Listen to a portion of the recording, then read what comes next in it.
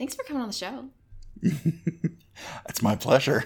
My pleasure to be here. Have you ever done this before? Once or twice, yes. Good. Well, let me just go over a couple of things to make it easier for us during recording and me for editing later. Sure, yeah. So please silence your cell phone. Done. Okay. If you need to go potty, just give me a little wave. Okay. We'll do some clapping between the sections. This helps me with editing, but don't let it startle you. Okay. I'll try. I know how much you love to curse, but we really want to make this show accessible for all. So if you could just keep it to a minimum, I can, sure. take it out later or whatever. Yeah. We can just do a little, okay. Any topics you want me to avoid? No, I think if there's anything I think of after the fact, I'll let you know. But I'm a pretty open book. Okay. Yeah. You got water, in case you have a coffee or cough moment. I've got a cough drop in, but you want to grab a water real quick? Yeah, I'll grab some water. We actually might want to turn the coffee machine off too, just so it doesn't beep in the middle of the whole thing. Right. Okay. Okay. Awesome. Well, any questions before we begin? You seem very well prepared. Have you done this before? It's my first time. Really? Okay. Well, for your first time. But I was taught really well. Okay. For your first time, you seem like you're really well prepared. Awesome. So you're off to a good start. Thank you. That great compliment. So, all right, we will get started. Okay. Incoming transmission. The Klingon word of the day is cough. These are the voyages of the starship Enterprise.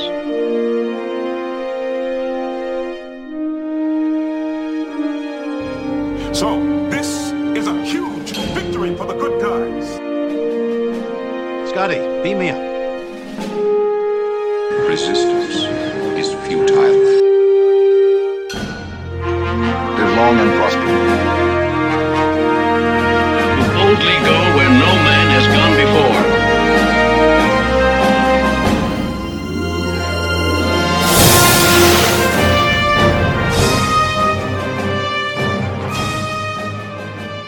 Greetings and welcome to the Computer Resume podcast, the show covering the entire Star Trek franchise in chronological order for fans new and old. I'm your host, executive producer, Kat Davis. In 2014, he began a small internet webcomic that eventually exceeded its crowdfunding goal and is available in stores around the country. In 2015, he attended an open mic comedy show and has now headlined shows on both coasts. During the pandemic, he began this very podcast that has now been listened to in over 50 countries around the world. He is my other, funnier, hairier half, the one, the only, my one and only. It's Mr. Todd A. Davis! Yay! Hi. Hands.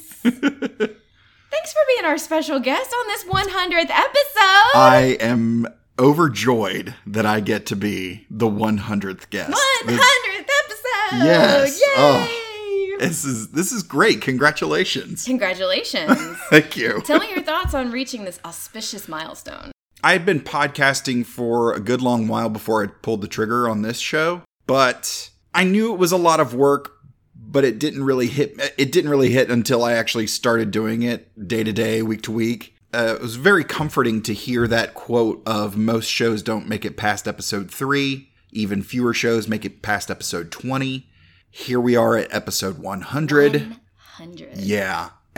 So I am really encouraged by the fan interaction that I've had, the interaction with the Star Trek community that I've had, the interaction with the Star Trek alumni that I've had. It's been amazing. Yeah, it has been so great, and so many good things have come from it. And, we've come such a long way, but we still have plenty of Trek left to go. In fact, absolutely. I don't know if you saw this, but I believe it was earlier this week, they announced the dates for Strange New Worlds coming back, and Lower Decks getting another season, and Prodigy getting another season. It's so awesome that there's so many Yeah. so many Star Treks, like like still coming right now. I mean, we just watched Picard last night, so Picard's still going on. Discovery still has another season, doesn't it? Yeah, Discovery's going to be starting its last season. This is the last season of Picard, but right now, currently there are five Star Trek shows running, which has never happened in the franchise history. And also earlier this week, they announced a new show coming. Did they? Star Trek Starfleet Academy. Ooh. Which an extra layer of cool is that Tawny Newsome, who is the voice of Beckett Mariner on Lower Decks, is going to be one of the writers. That's awesome. For Starfleet Academy. So I'm looking forward to what is that another comes. One geared more towards the younger generation? Yeah, from what I understand, it's geared more towards teens. Okay. Prodigy was kind of focused on younger kids. Yes. Yeah. And the rest of Star Trek is kind of, falls in line with, generally speaking, adults. But this one is kind of centered on like the teen demographic, which is pretty cool. Yeah. That's awesome. That's awesome. So for our loyal listeners, yes, what is can you give us a little glimpse into the crystal ball that is Computer Resume Podcast and what we can look for, what you're dreaming up? I have either really far off into the advance, or maybe in just like the next couple months, or what's going on. Well, I am making. I'd like to say I'm making strides, but I'm actually making probably more like baby steps towards new things every week, trying to expand the reach on social media, trying to figure out the best way to go about creating some video content, interacting with other Star Trek shows. In fact, later today, I have another recording with Trexperts Quiz. It will be a redemption episode because the first time I went on, I lost so horribly. You have to win this time. I have to win this time. Yeah. But again, interacting with all these folks just gives me bigger ideas for more things. I've, teased for a long time now the desire to do at least one Dungeons and Dragons Star Trek themed play episode where I would DM a few of our regular guests through a medieval setting, but with Star Trek themed elements. And we would just play it out, and I would insert music and sound effects and all those wonderful things. That sounds fun. Yeah, I think that would be a lot of fun. I've manifested. I've put it out in the universe that I would love to play Dungeons & Dragons or Star Trek Adventures, which is the TTRPG based on Star Trek from Modipus. I would love to play that with Bonnie Gordon, who's played it before. In fact, played it very publicly. Todd Stashwick, who just came back from GaryCon, where he was able to purchase the box set of the core rule books, which they did a great thing where the box set actually looks like the TOS tricorder, and it opens up that way. It's got a strap and the whole thing. It looks great. But yeah, I would love to play any sort of TTRPG with anybody really. But come play with us. Yes, please come play with us. Some other things I'm working on. I know we're trying to figure out the best way to bring back the fantasy draft. When I have mentioned the fantasy draft to people, the one time that we did it, everyone seemed to have really enjoyed it. So I would love to have a couple of themed fantasy draft matches and really build up to sort of a tournament of champions, which would be great. Our current champion is Gary Horn, who's got... Oh, we gotta take that down. Yeah. Yes, we gotta take Gary down. But I've had enough people on the show... Gary Bear, I love you. We do love Gary. But we've had enough people on the show from different avenues that I think it would be fun to do some sort of themed... Yeah. Some themed fantasy drafts. I've had a lot of military veterans. Oh. I've had a lot of writers. I've had a lot of visual artists. other podcasters, of course. So I think doing some themed fantasy drafts and then sort of pitting all those people together, in this fun game type scenario would be a lot of fun to do. Absolutely. So, other than that, I think we've got, the website is still in the brainstorming stages, but the website is coming, along with some merch that has been rattling around in the back of my brain for a while. Nice. A couple of t-shirt ideas. Hopefully, we'll be getting some more. I already mentioned the video content, but we may be doing some sort of special event around launching the YouTube video content. That's I don't want to let too much out of the bag at this point, Gotcha. but needless to say, if you'd like to be a part of it, our Patreon is still up and running. So if you want to have the inside track on this track, please consider becoming a Patreon supporter, and you'll have you'll be in the know when we launch stuff. So. And tell your friends about our show, and Yes. Spread the word about how awesome this is becoming. Yeah. I mean, again, we've hit 100 episodes. I know. That's awesome. It's almost embarrassing because it's kind of like, you've been at it for how long? You've got how many episodes? I felt my cheeks Why get. is that embarrassing? Well, it's just kind of somebody said, I forget who said it, but they were like, we were talking on an episode, and they said, "You're a pillar in the Star Trek community," and I was like, "Am I? Am I? You are. And Am you I? are rocking it.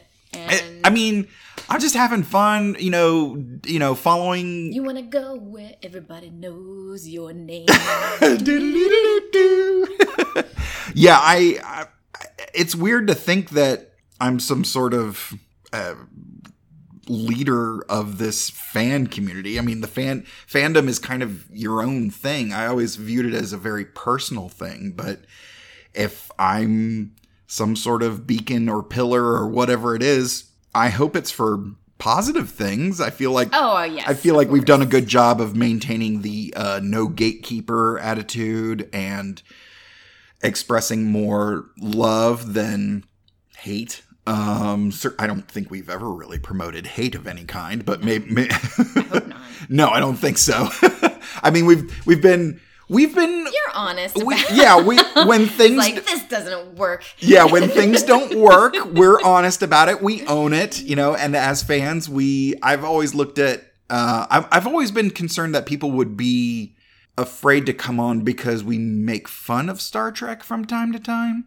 Well, you're a comedian. I'm a comedian, but I've always viewed it as like playful teasing between siblings. Like, when if you have a sibling and you tease them, that's one thing. But if somebody who's outside the family teases them, you shut it down immediately. Like, hey, you don't get to say that. I get to say that. I sat through the motion picture in theaters. I paid good money to sit there. I paid my dues. Yeah. I've earned this.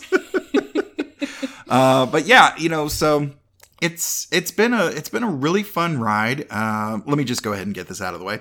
It's been a long road getting from there to here. But it's been really great. I'm so happy to have come this far and to be able to check this off. Off the off our list of things that we're going to be covering on this show. I'm glad you brought back up Enterprise. Yeah. And the theme song and all that stuff. Did you catch that in the episode we're discussing today, she mentioned that Enterprise and Captain Archer was 100 years ago? Yeah. And you're on the 100th episode? Like, I was just like, ooh, serendipity here. Yeah, like, for sure. Yeah. This is pretty cool. It's been really fun because I think one of Star Trek's strengths is the fact that it relies not only on actual real life history, but it also stays true, at least as much as it can, to its own history. Mm-hmm. So they keep things in mind of like, okay, this show is taking place here, which means Enterprise has already happened, but we haven't gotten to TOS yet, if we're speaking about Discovery.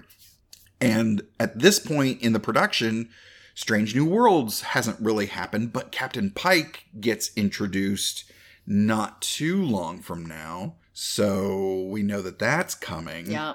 And that's been one of these interesting things because you're kind of, it has its own rich history, but it's good sci-fi, which means it's also kind of a mirror for us. It's a cautionary tale of like, hey, these characters are going through a similar thing, not unlike what's happening in our world right now. We should probably pay attention and learn a thing or two. So, yeah, it's fun to see little things like that pop up. I think there was an instance where Saru asked the computer for a list of the most decorated captains in Starfleet history. Okay. And the names pop up on a screen. And if you're savvy, if you're savvy, you can pick out those names and be like, oh, I know who that is. Oh, I know who that is. That's like us watching Picard the other night, not last night, but the one I think a week ago, where it was like, well, I don't want to give away spoilers, but it was kind of looking into the past of different things, and you're like, oh, that's an Easter egg. Oh yeah, one of the, I mean, it's not super spoilery, but the crew goes to a certain place where it's just Easter eggs galore. Oh yeah. Even the name of the place is an Easter egg, and it's just, yeah.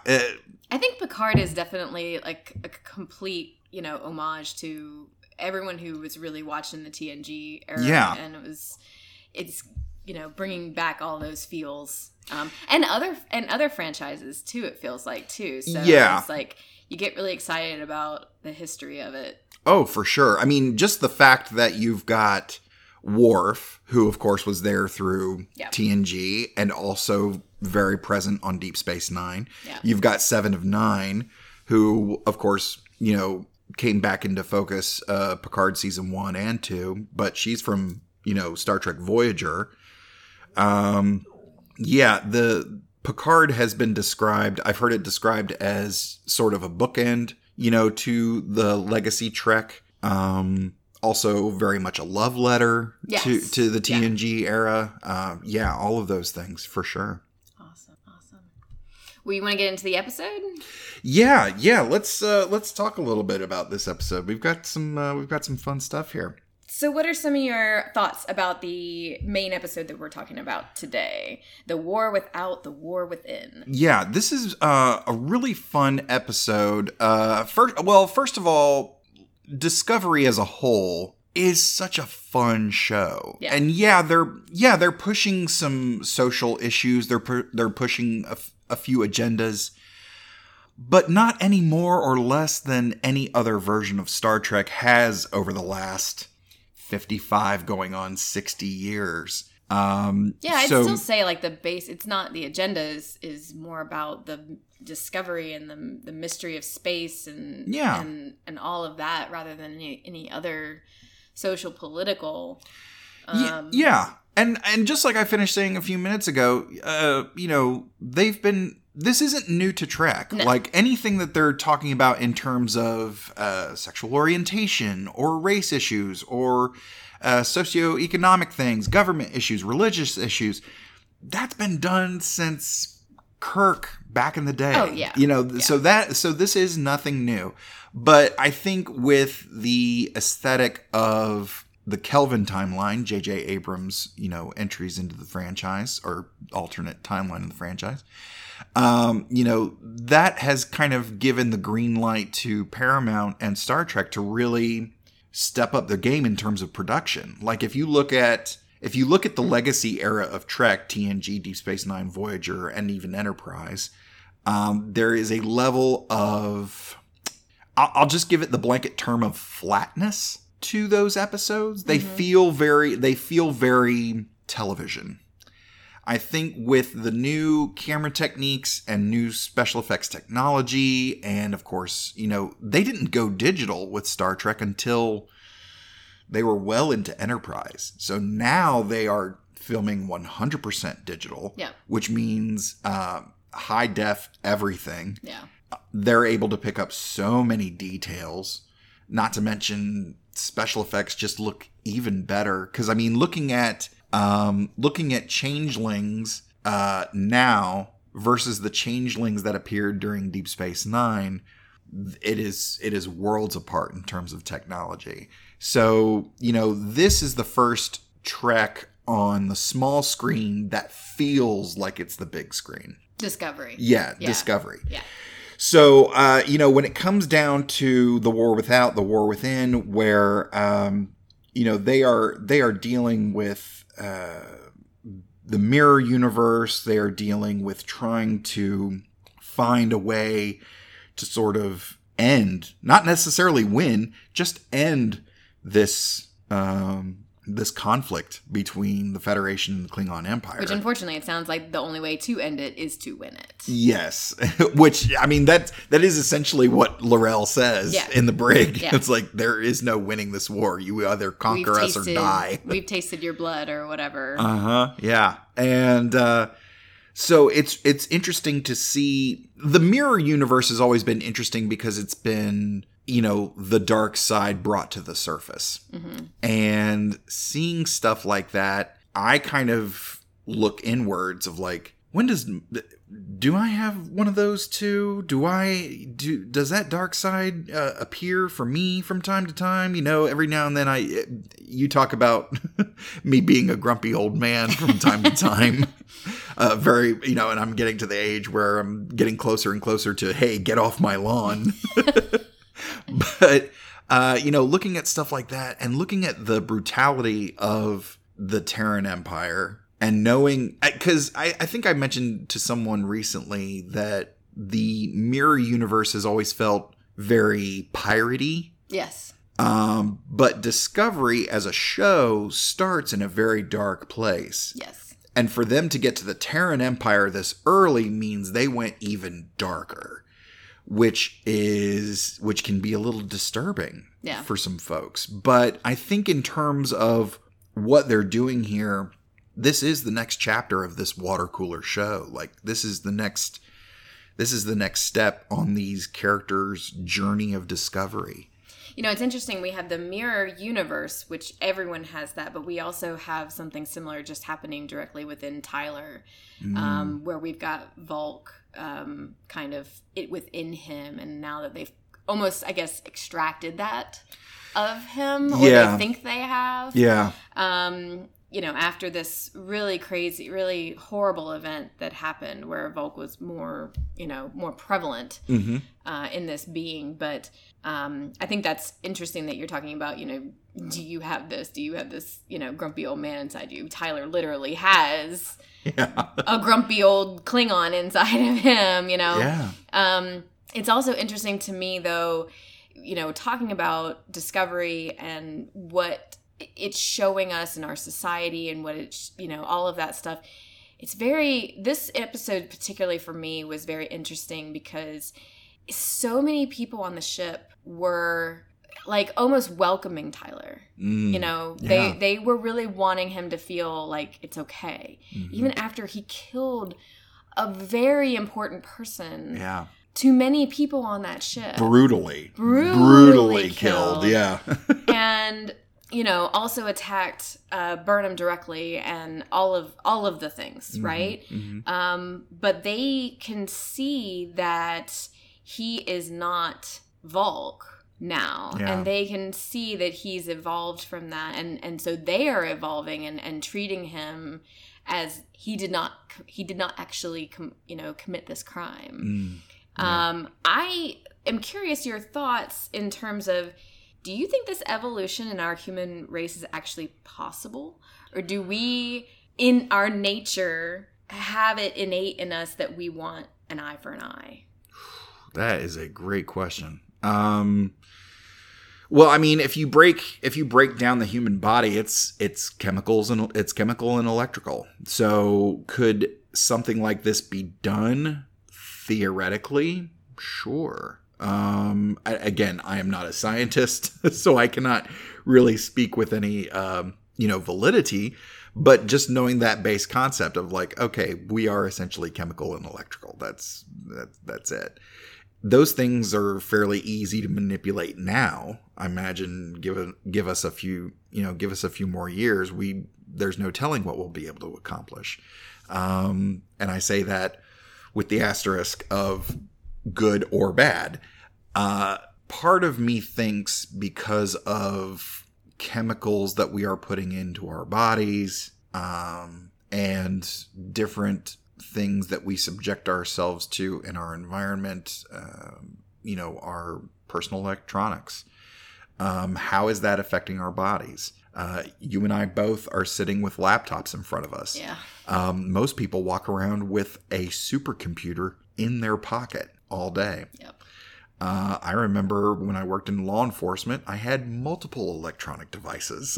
I think most people do now. Yeah. I mean, hell, most of the time before we go to bed, which is not the best thing to do, but we do it. We're staring at a screen that's a few inches from our face. What sort of effect is that having on our eyes, our brains, our hearts, the rest of our organs?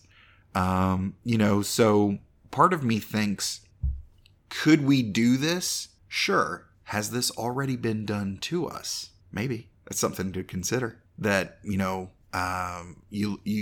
look at things in the world.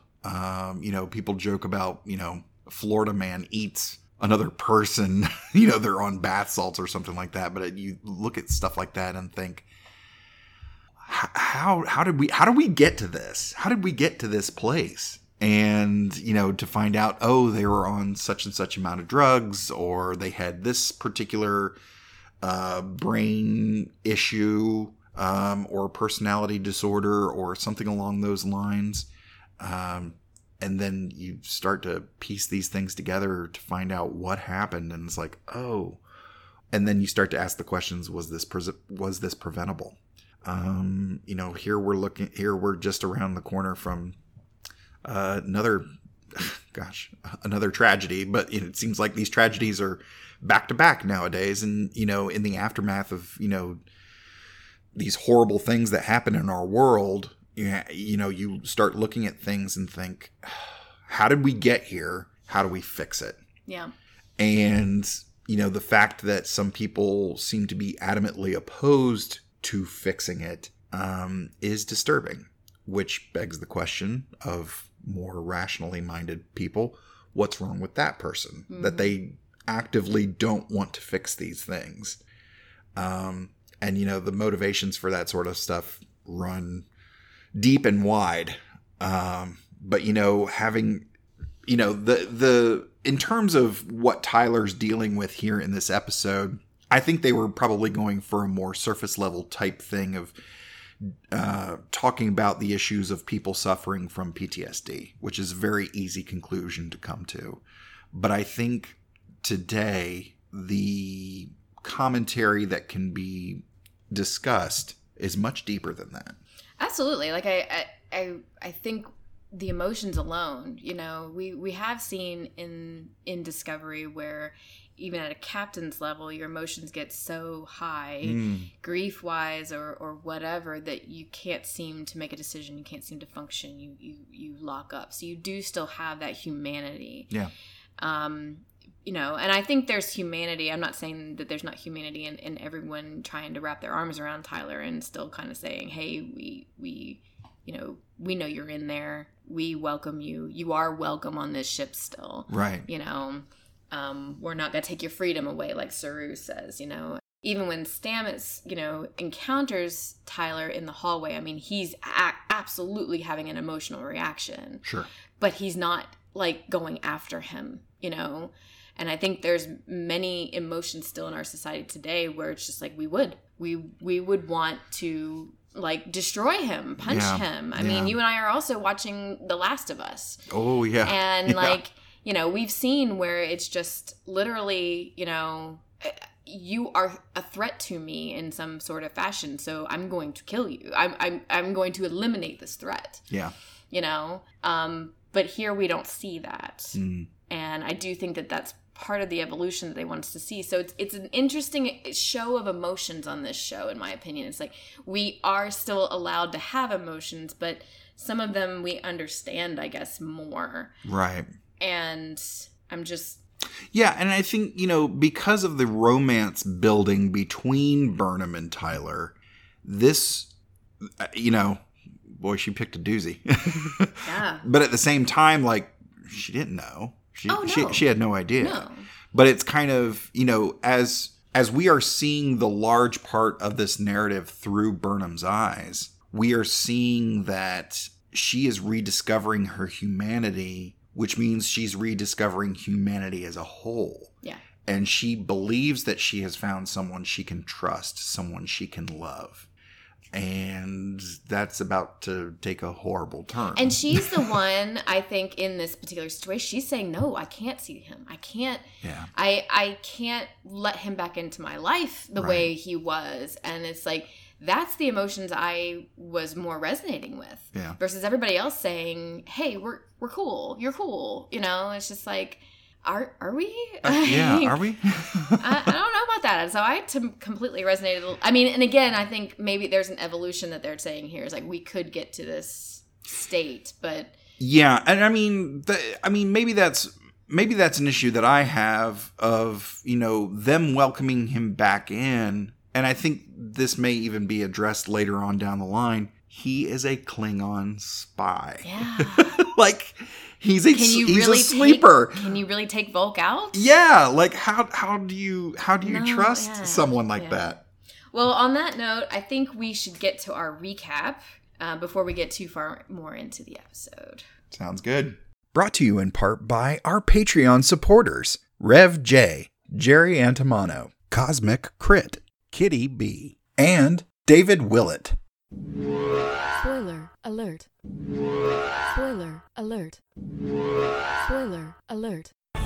Vessel is approaching, sir. Incoming transporter signature. We're being boarded. Admiral.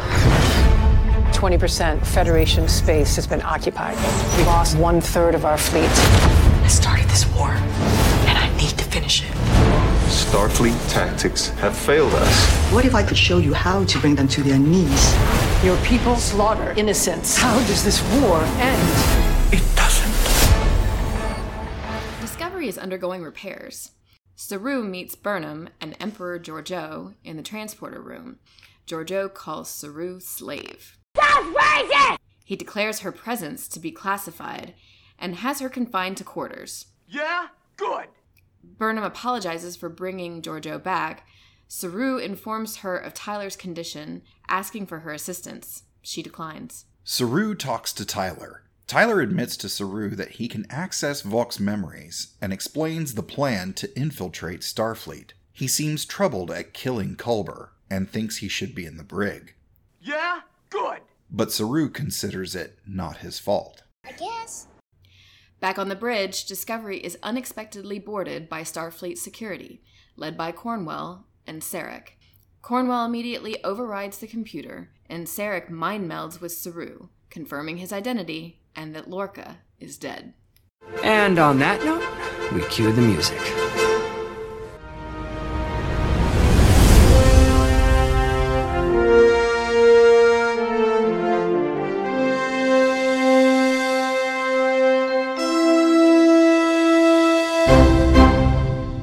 Cornwell learns the truth of Lorca's deception and the switcheroo with the ISS Discovery. She then recounts the history of the war, mostly a losing one. Burnham notes there's no logic to the targets, and Sarek explains it's a free-for-all. Because of the possible ramifications, Cornwell orders all info about the mirror universe deleted. How convenient. Stamets explains they're out of spores, so they'll have to use warp drive. Cornwell orders them to Starbase 1.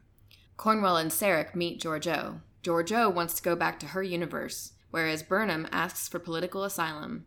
Cornwell says they can't anyway, besides being in the middle of a war. Meanwhile, Tyler runs into Stamets and, after a tense moment, apologizes for killing Culber. Stamets briefly tells him Culber was a good man and walks away. Tyler then goes into the mess hall, gets his food, and sits alone. Tilly decides to sit with him, and eventually the others do too. Meanwhile, after dropping out of warp, they find the base destroyed, with the House of Dagor crest on it. 80,000 3,000 people are dead, and Cornwell is in shock. Saru orders a retreat. Cornwell heads to the ready room. In the brig, Cornwell explains the situation to Laurel. The Klingons are winning, but not as a unified empire. Laurel is startled, but unconcerned, still believing the Federation must be destroyed for its mission of homogenization and assimilation. Cornwell challenges this, and Laurel reiterates T'Kuvma's teaching. Cornwell asks how the war will end. Laurel replies that it won't. Well, this sucks. Georgiou questions Burnham about her relationship with Sarek. Burnham wants to know how the Terrans defeated the Klingons, but Georgiou challenges her about saving her when she couldn't save her captain. Seeing this made an impact, Georgiou recommends destroying them at their source, Konos. The crew devise a plan. I have part of a plan.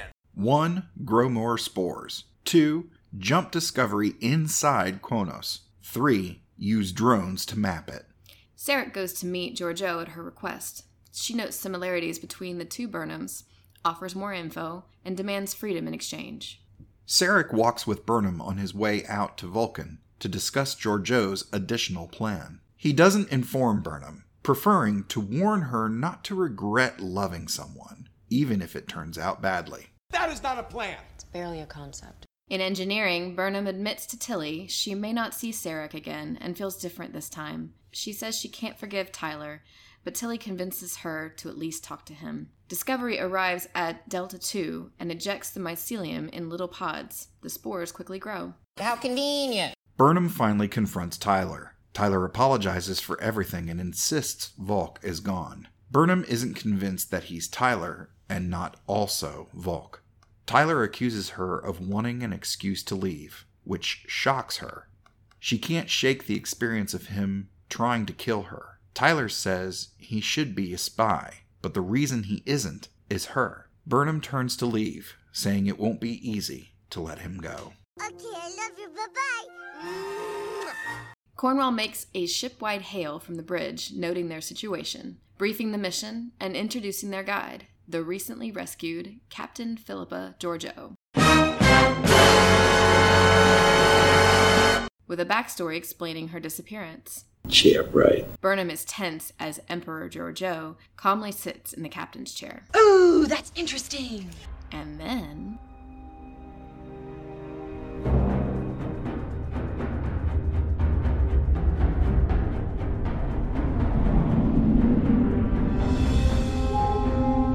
Shift 5 has ended.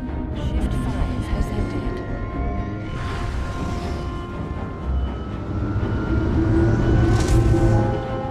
All non-essential personnel, please exit cargo bay 3 in preparation for standard decontamination.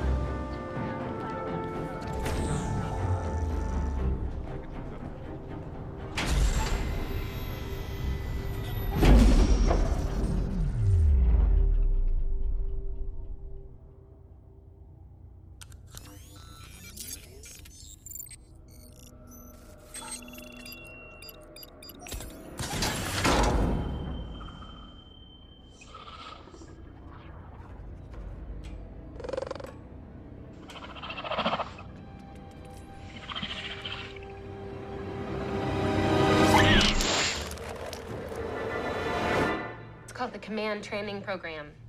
It trains you for command. Right.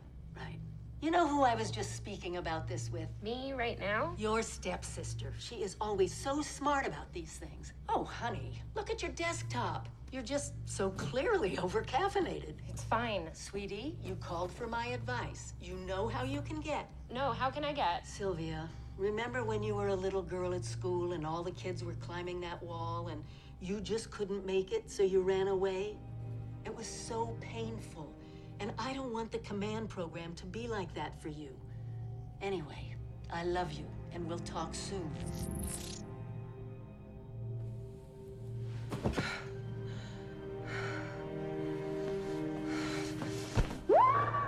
Quadruple espresso with milk alternative?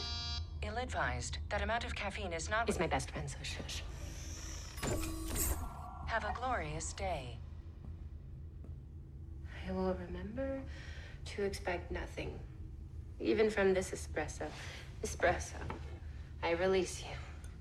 Suddenly, Tilly is disturbed by movement, noises, and the appearance of a strange orange fluid. A figure then drops to the floor, the lights flicker, and the food synthesizers eject random foods into the room. When the food storm calms, Tilly watches as an alien woman shimmers into view, growling.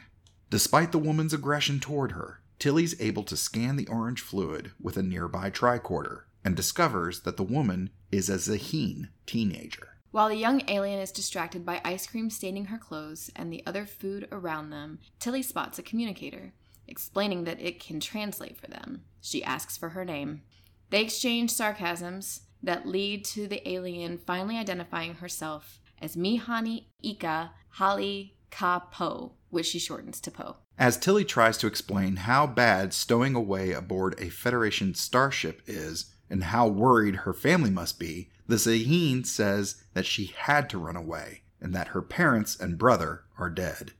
Getting Poe back to her quarters, Tilly begins a search for recent incidents on the runaway. There it is! Poe explains that her species was born with their planet, which makes them twins.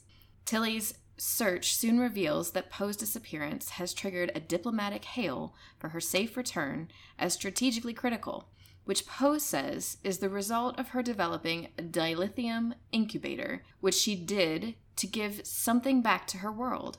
But her people ignored her desires, becoming greedy and desperate for warp technology. Tilly sympathizes with feeling unheard, but asks who else will be able to help shepherd her world. Poe believes she's the only one who can protect her twin sister. As they get ready to return her to Zahia, Poe discerns how the transporter works, and Tilly asks who she learned from. Poe notes that it was her brother, the king.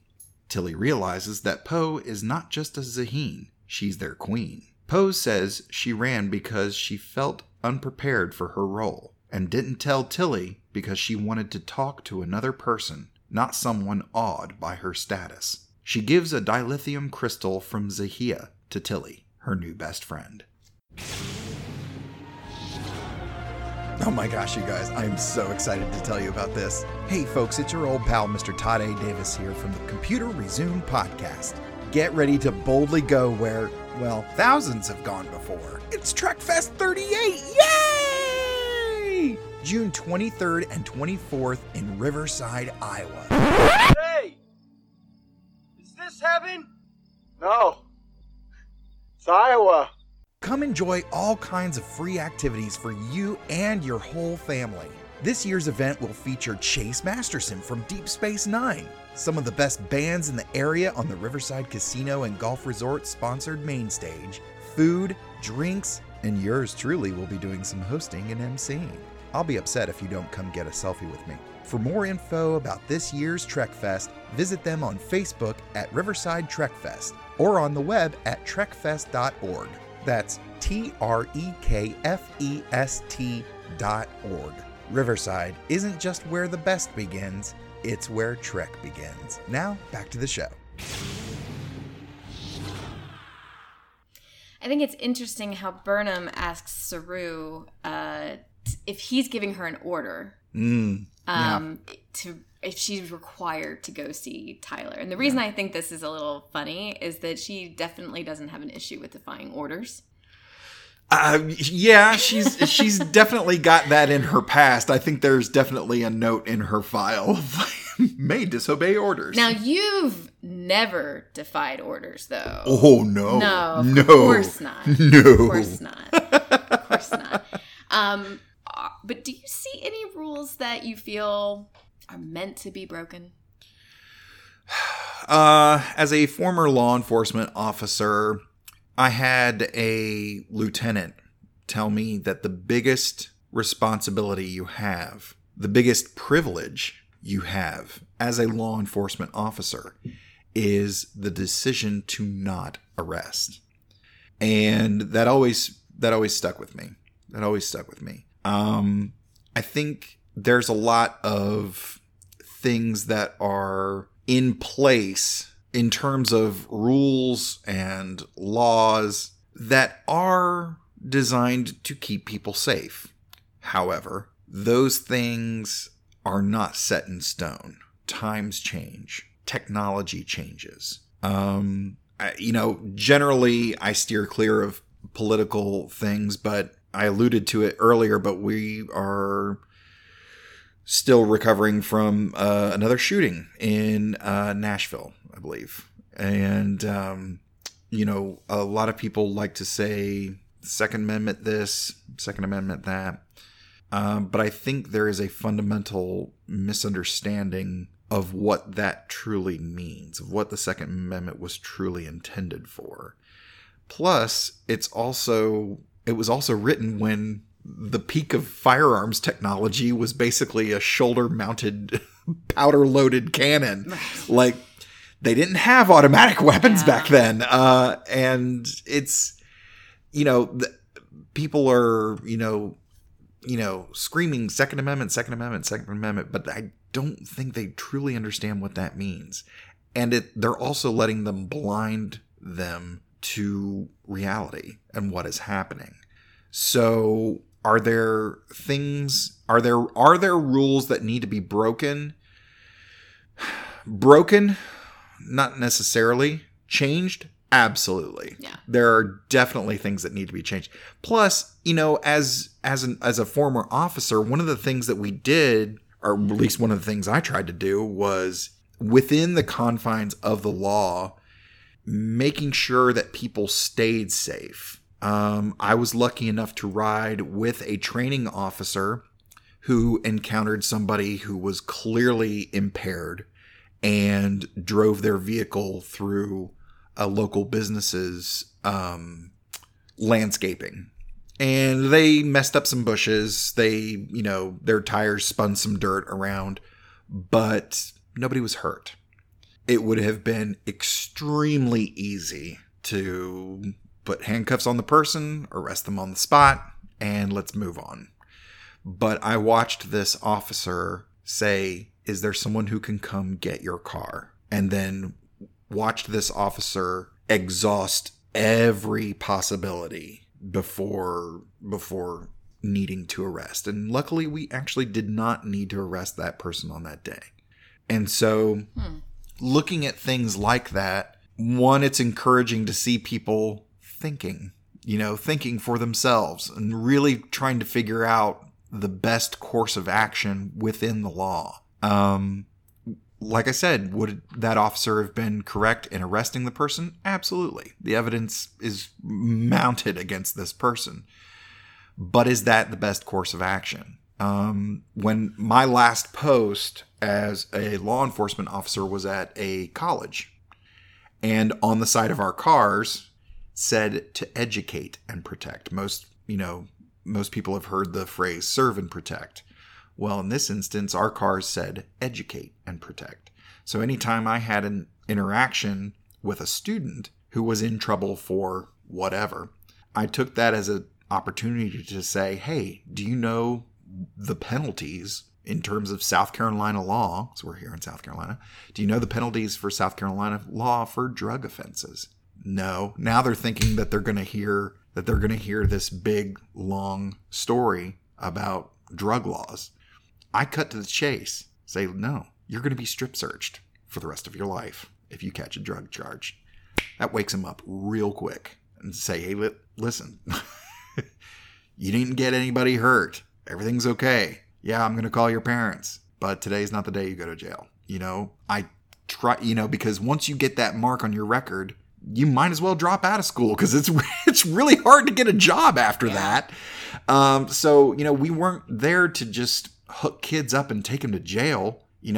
College is a place you learn, and hopefully you're living away from home or you have some level of independence, but the learning process doesn't stop. You have to learn these things. Some people learn the hard way. I know I was one of those kids who had to learn the hard way. Thank God I didn't learn too many things the hard way.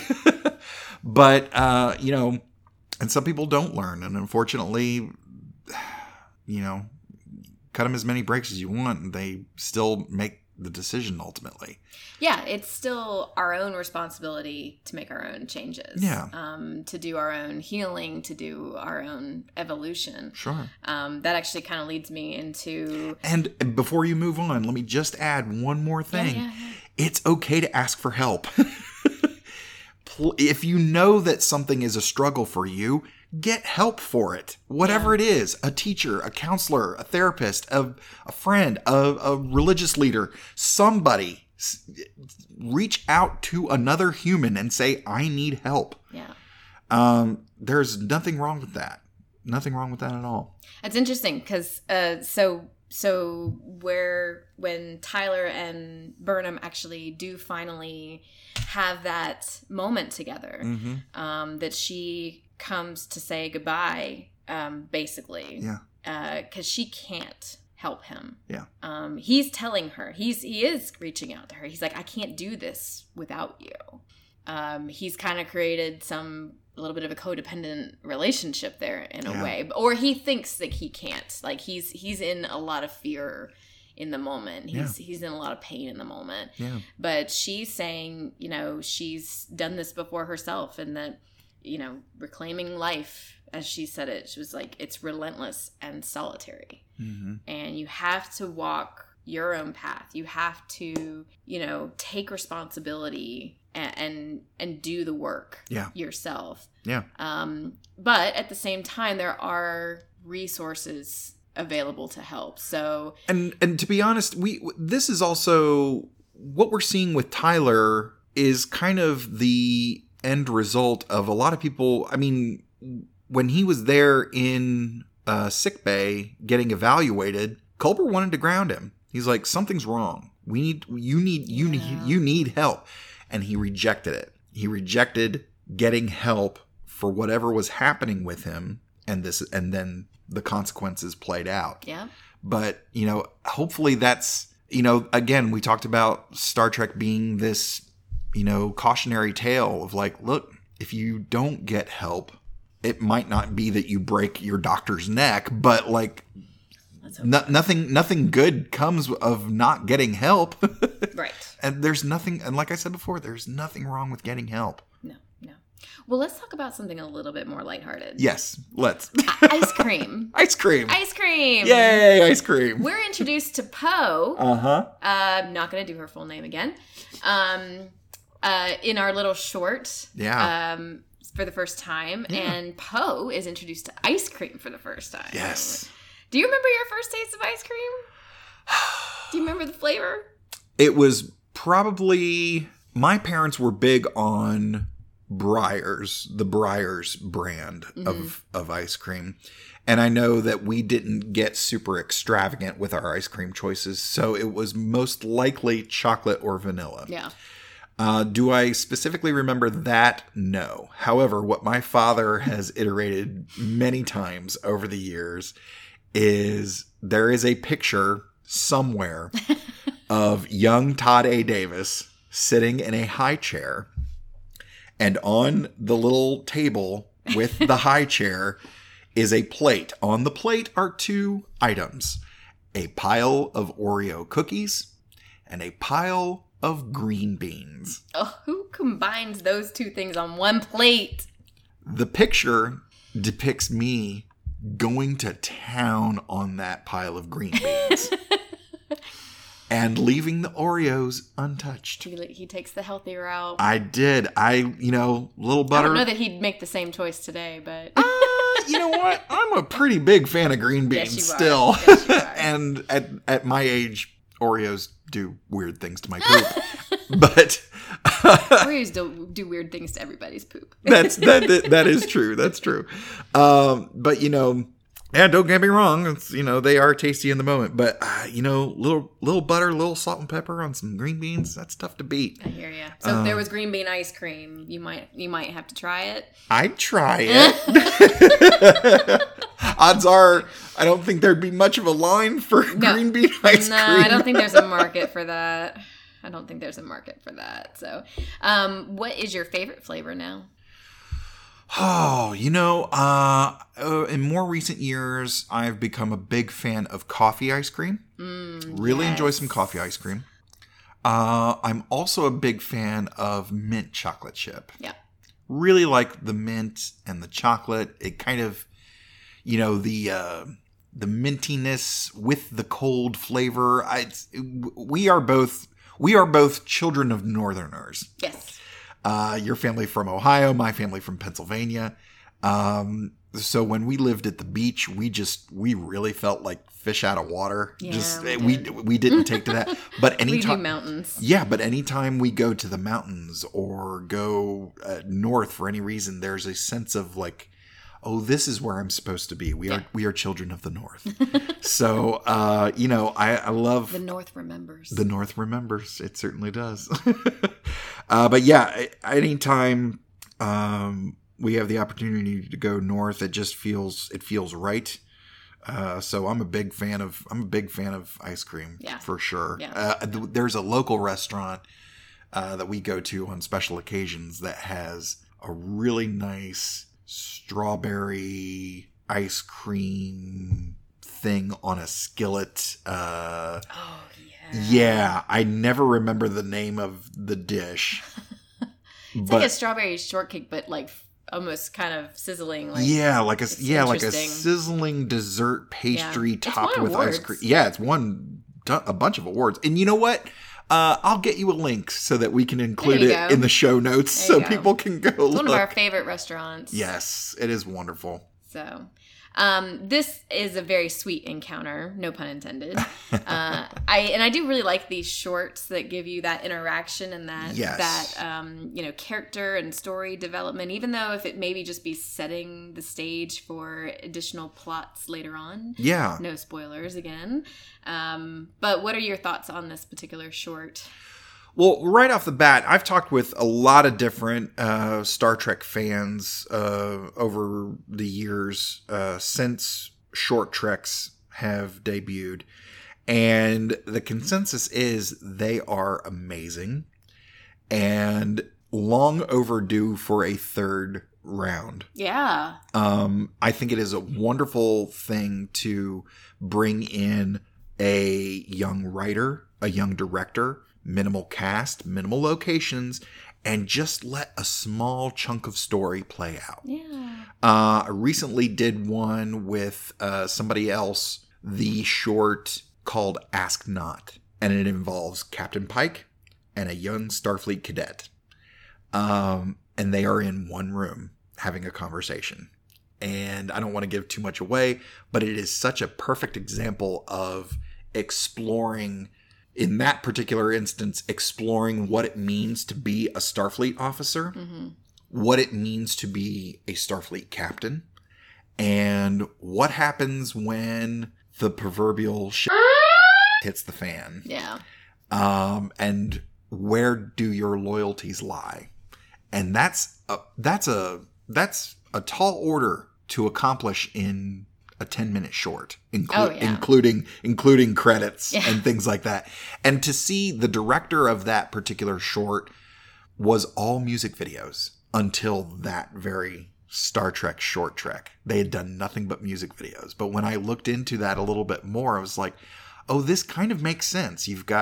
It's kind of structured like a music video. Your camera is panning back and forth between two characters. You're in one location.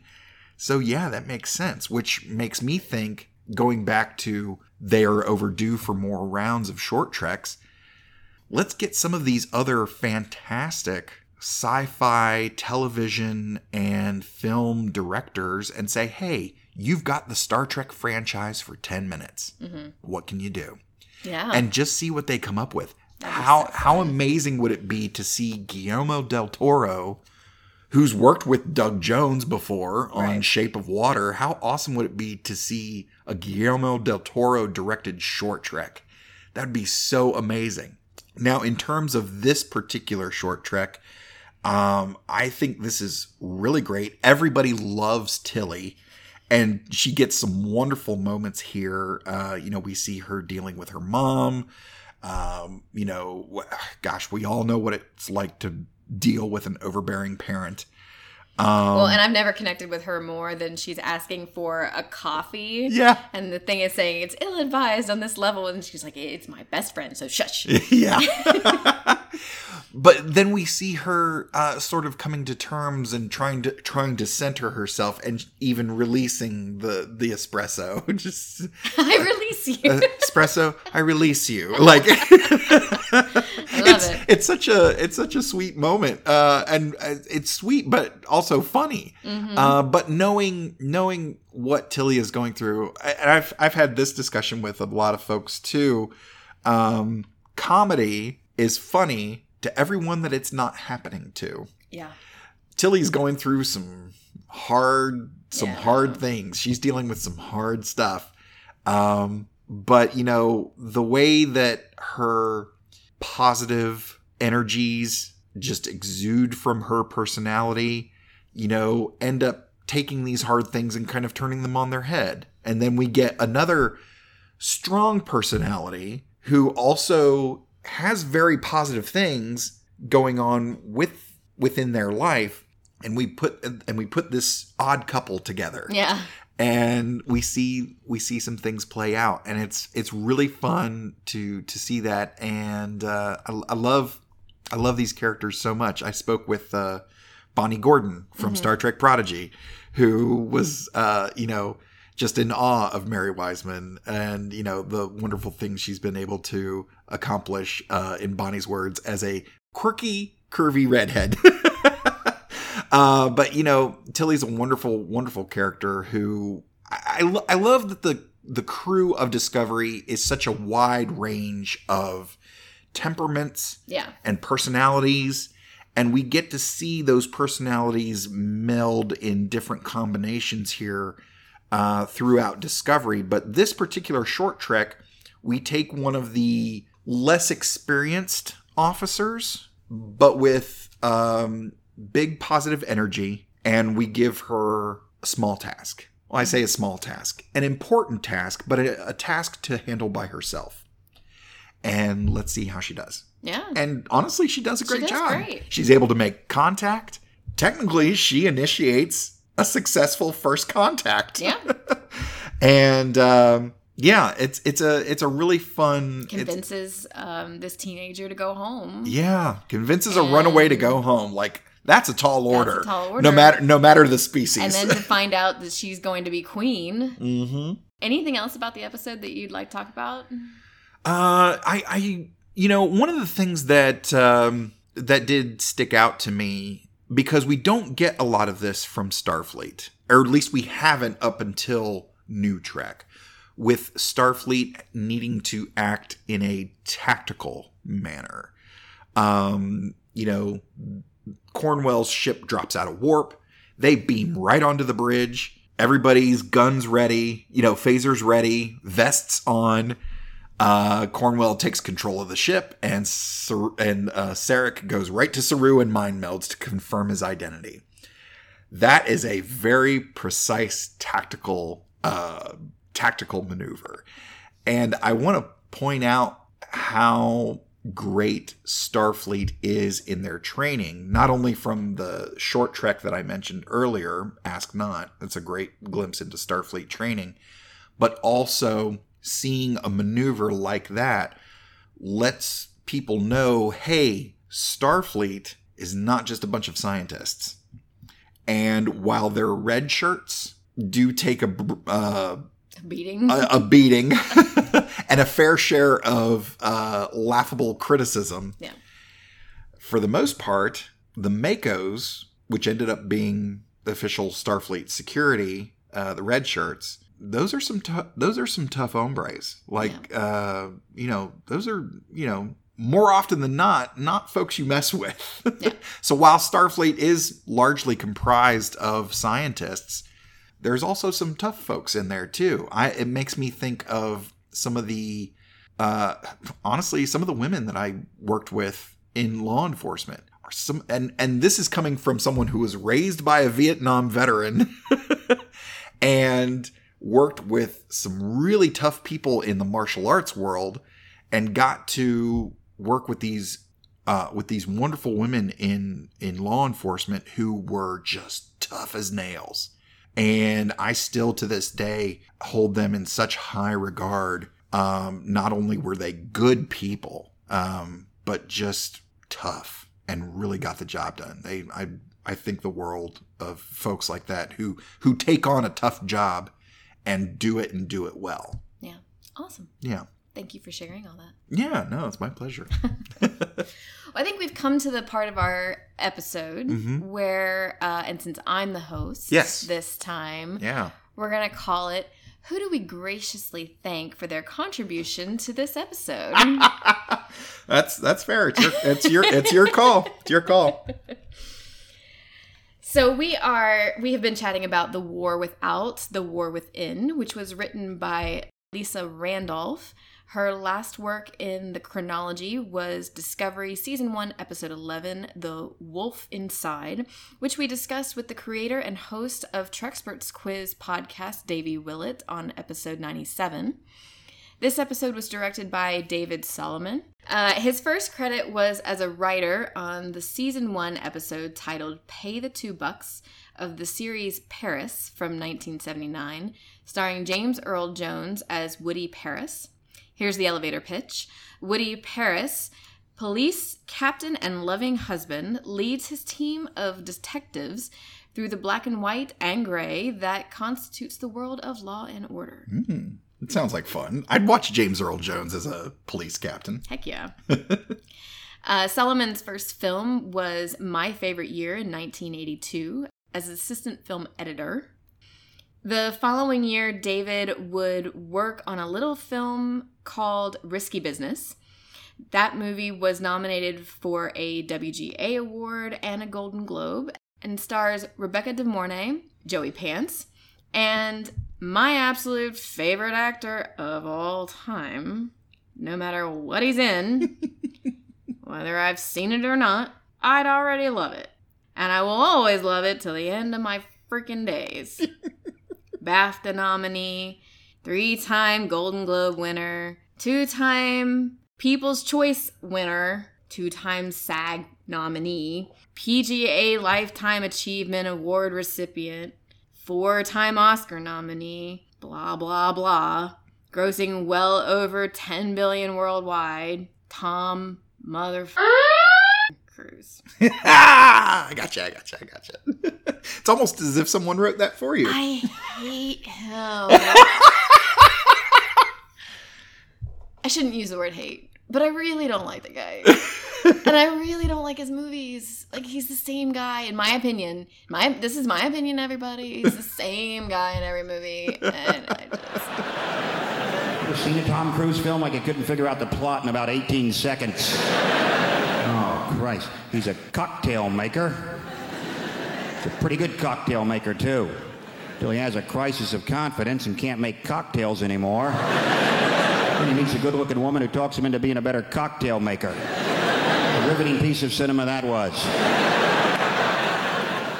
Then he's a race car driver. Pretty good race car driver, too. Till he has a crisis of confidence. Can't race cars anymore. Then he meets a good-looking woman who talks him into being a better race car driver. Then he's a jet pilot. Some of you are starting to see a pattern emerge here. Pretty good jet pilot? Yes, he was. Till he had a crisis of confidence, couldn't fly jets anymore. Then I believe he met a good-looking woman who talked him into being a better jet pilot. Then he was a sports agent. But thank you for writing that wonderful little bit that I have to say. Oh, I don't know what you're talking about. To everyone who listens to this podcast.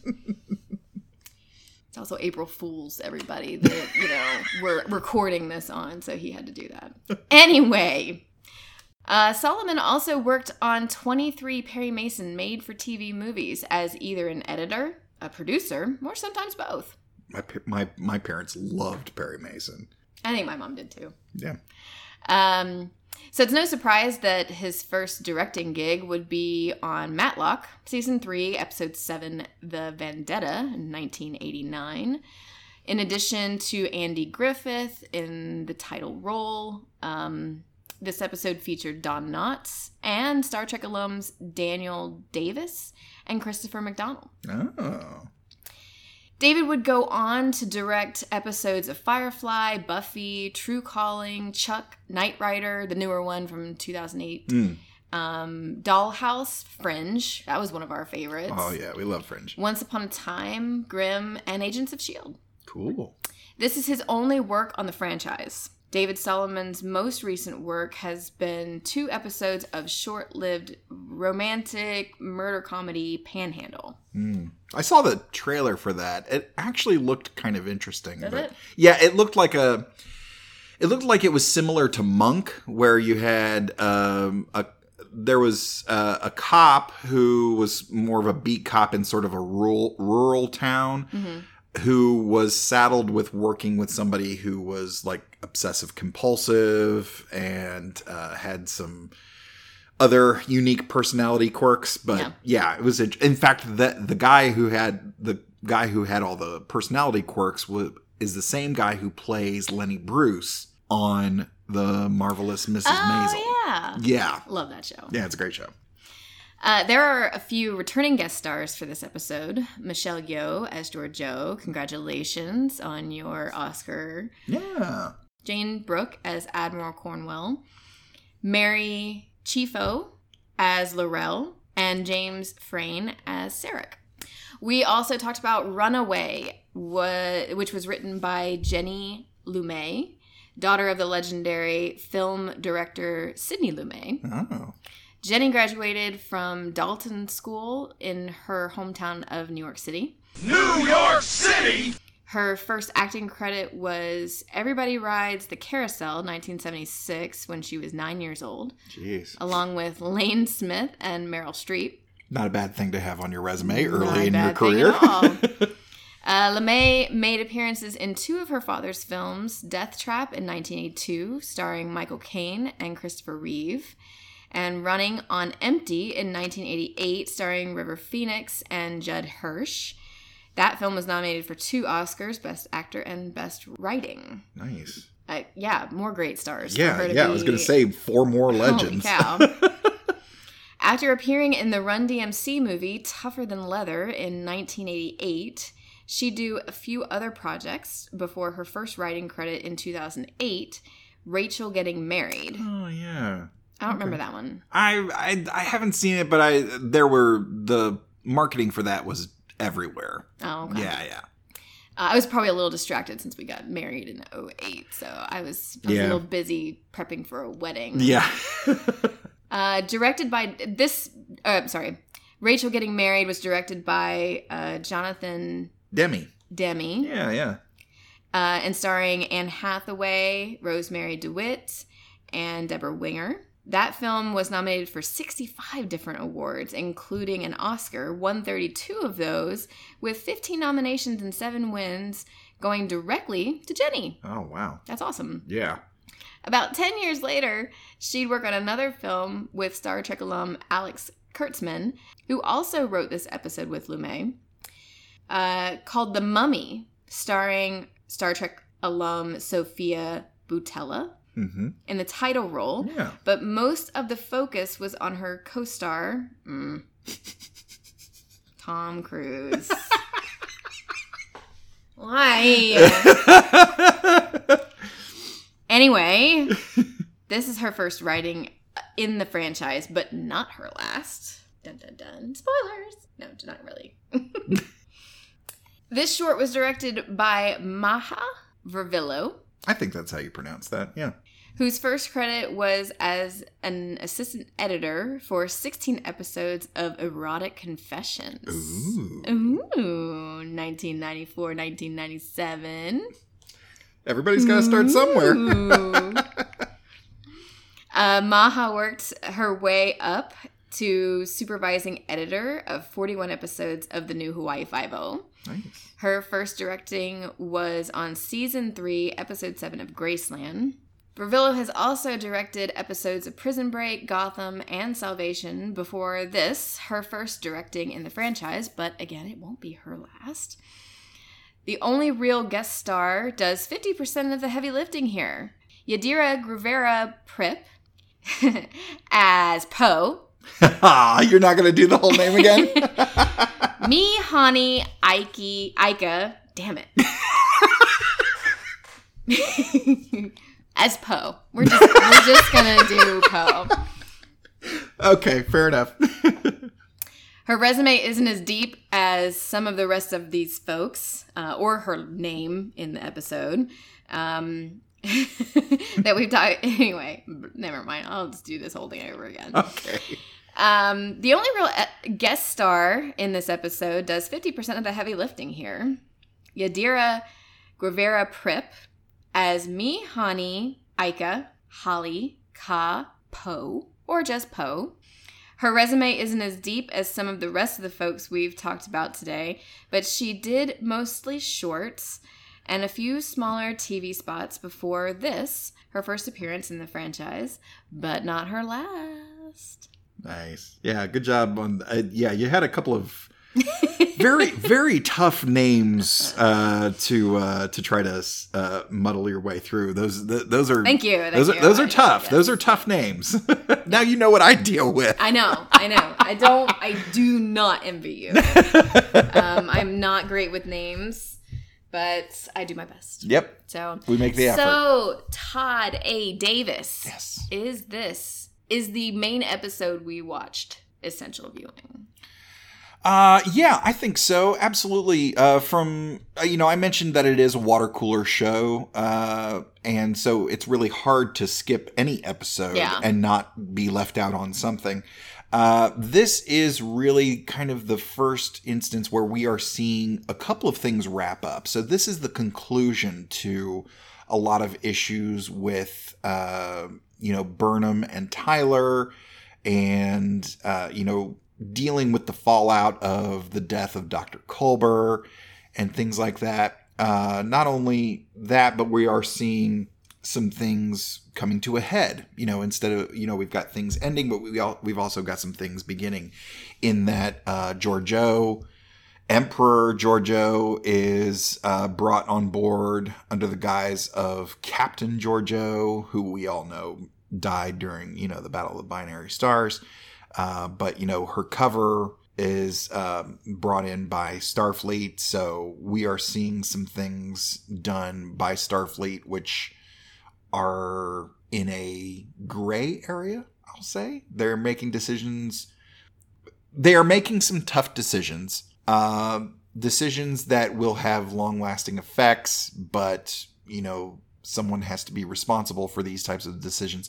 These are decisions that, captains and admirals have to make. If anybody out there thinks captains and admirals just sit there ordering their Earl Grey tea and reading Shakespeare in the ready room and letting number one handle everything, that is not the case. I mean, I would if I was an admiral. I mean, right. What's the point of not having that title? But anyway. But I recall talking with comedian Patrick Cunningham about a mini series or even a comic series that I would love to see is one on Admiral Cornwell, because we see her as an admiral, but we get into a little bit of her history, knowing that we see her as a prisoner of war with Tyler at one point. We also get to see her and know that she was part of Starfleet Medical. Yeah. Specifically, she was a psychiatrist. Yeah.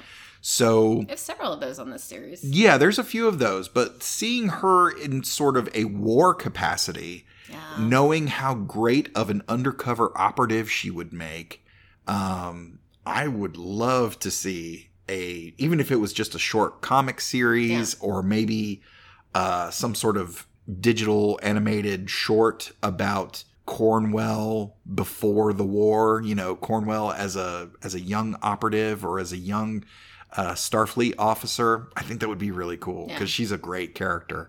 But anyways, back to your original question, is this essential viewing? Yes, the narrative, I believe it is an essential part of the narrative. And we see some big character moments here. So if you're following the narrative, it is. If you're following the narrative of Tyler, if you're following the narrative of Burnham, this is an absolute must-see, for sure. Awesome. Yeah, I would agree. I would totally agree. So. And along with that, the short. If you're following the character track of Tilly, then this is also a must-see. And knowing that the character, not to let the cat out of the bag too soon, but knowing that we will see the character of Poe again. Yeah. It is kind of nice to get this sort of origin story. The origin story to that. Yeah. So yeah, I would absolutely say that these are essential viewing. Awesome. Any parting thoughts? Honestly, I'm just so thrilled that I've gotten to take this journey with the love of my life. Sometimes kicking and screaming. But we always have fun. Only when I have to talk about Tom Cruise. Don't ever make me talk about him again. All right, you're hearing it here first, folks. I will never force my wife to talk about Tom Cruise on the mic ever again. I have a feeling he's lying. I'm a man of my word. I will not force you to talk about Tom Cruise. But anyways, it has been an honor and a privilege to take this journey with you. I'm glad that we've been able to connect over another pop culture franchise. In fact, it was, connecting over a pop culture franchise was one of the things we did early on in our relationship. Yeah, Lost. Yeah. Which I've been rewatching. Yeah. We connected on Lost, but even before that, Friends. Yeah. And before that... Because you hadn't really watched Friends, so I was aware of it. Yeah, I was reintroducing you to it. Yeah, but you were like hardcore about it. Yeah. Hardcore. But one of the things that we connected on and that we found out was a connection that we had in terms of pop culture from our mutual childhoods was the show Highlander. Oh, yeah. We almost did a podcast on Highlander. I have told folks a couple, more than once, that Computer Resume podcast was almost my Highlander podcast. But yeah, that was the first idea for a podcast that I had was the Highlander show. That would be fun. Yeah. And we might still do it. I may still do it. Yeah. You never know. But yeah, this has just been really great to take this journey with you. I'm so honored that anybody listens to my show. 100 episodes. 100 episodes. Here we are. And I hope they're not too disappointed that I'm the guest and it's not somebody bigger and better. But I hope you're not too disappointed that I'm the host. You've done a wonderful job. It is no small task it's really not to do this. I've been on shows where the notes section is extensive, but I cranked out 6 pages of notes for this particular episode, and you handled them better than most would have. Thank you. Yeah, so you're no dummy, and you've clearly been doing this. You've done this more than once. This is not your first rodeo. But yeah, you're an absolute pro, and I'm honored that if I can't do it, I found someone who can. Oh no, that's what this was all about. He was testing me, folks. That's it. That's it. Dear. But I'm truly honored. So thank you, everyone, including you. Thank you. Awesome. Thank you. And folks, we want to give a special thank you to all of our past guests, all the comedians and creators, podcasters and patrons, authors, artists and actors, builders and buddies, gamers and good friends all, everyone at Red Shirts Podcast, Where's Bev, the BQN Network and Shuttlepod Show, the folks at Antarctic Press and Verge Games, Cinema Shock, The More You Nerd, and Cosmic Crit, and of course the wonderful and gracious Star Trek alumni we've had on the show so far, Bonnie Gordon, Spencer Garrett, Menina Fortunato, and Connor Trenier. Thank you all for all of your support and being so awesome to join us on the show. Next week is our Season 5 finale. Yay! We will be joined by local comedian Melly Kazel to discuss Discovery Season 1, Episode 15, Will You Take My Hand? And Short Treks Season 1, Episode 4, The Escape Artist, both of which are available exclusively on Paramount+. Nice. Todd, do you have any projects or charities that you want to promote with us today? Well, I would like to let everybody know that June 9th, I'll be headlining a comedy show in Hiawassee, Georgia. Check out my social media for details as those come up. June 22nd through 25th, I will be at Trek Fest 38 in Riverside, Iowa. Please come to Trek Fest, say hello, take a selfie with me, have some food, have some drinks, play some trivia. It's going to be a absolute blast. I'm really looking forward to that. Trekfest.org for all those details. If you like genre films, martial arts movies, science fiction, horror, fantasy, please consider checking out Cinema Shock, the podcast that I do with my good friends Gary Horn and Justin Bishop. We are friends over 20 years now. And 25 years? Oh, man. Don't think about it. Oh, no. We're all so old. But we have a great time discussing genre film history, the stories behind the stories that you love. So you can check that out at cinemashock.net and at cinema_shock on the socials. And if you like TTRPGs set in space, sometimes we play Star Trek Adventures from Modipus. Please check out at Cosmic Crit on all the socials and at Cosmic Crit on YouTube. And if you're looking to just follow me and see pictures of my food and old cars and my dog and comic book stuff and selfies I take with my wife while we make funny faces, I am at Mr. Todd A. Davis on Facebook, Twitter, Instagram, Letterboxd, and D&D Beyond, as long as they behave themselves. I am at that.darn.cat with a K on Instagram. And from all of us at Computer Resume Podcast, thank you so much for listening. And I'll see you in 10 Forward.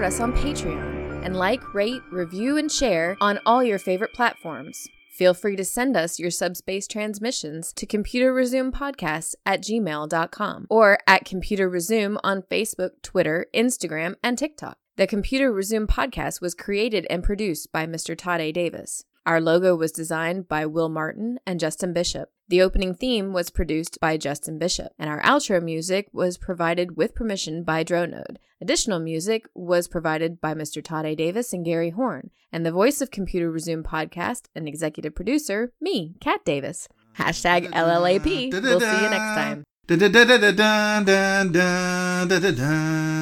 Going through a Star Trek. We're doing Star Trek stuff in space. We probably got some phasers and shuttle pods, and we're gonna find a brand new race. It's Mihani Iki, Holly. Damn it.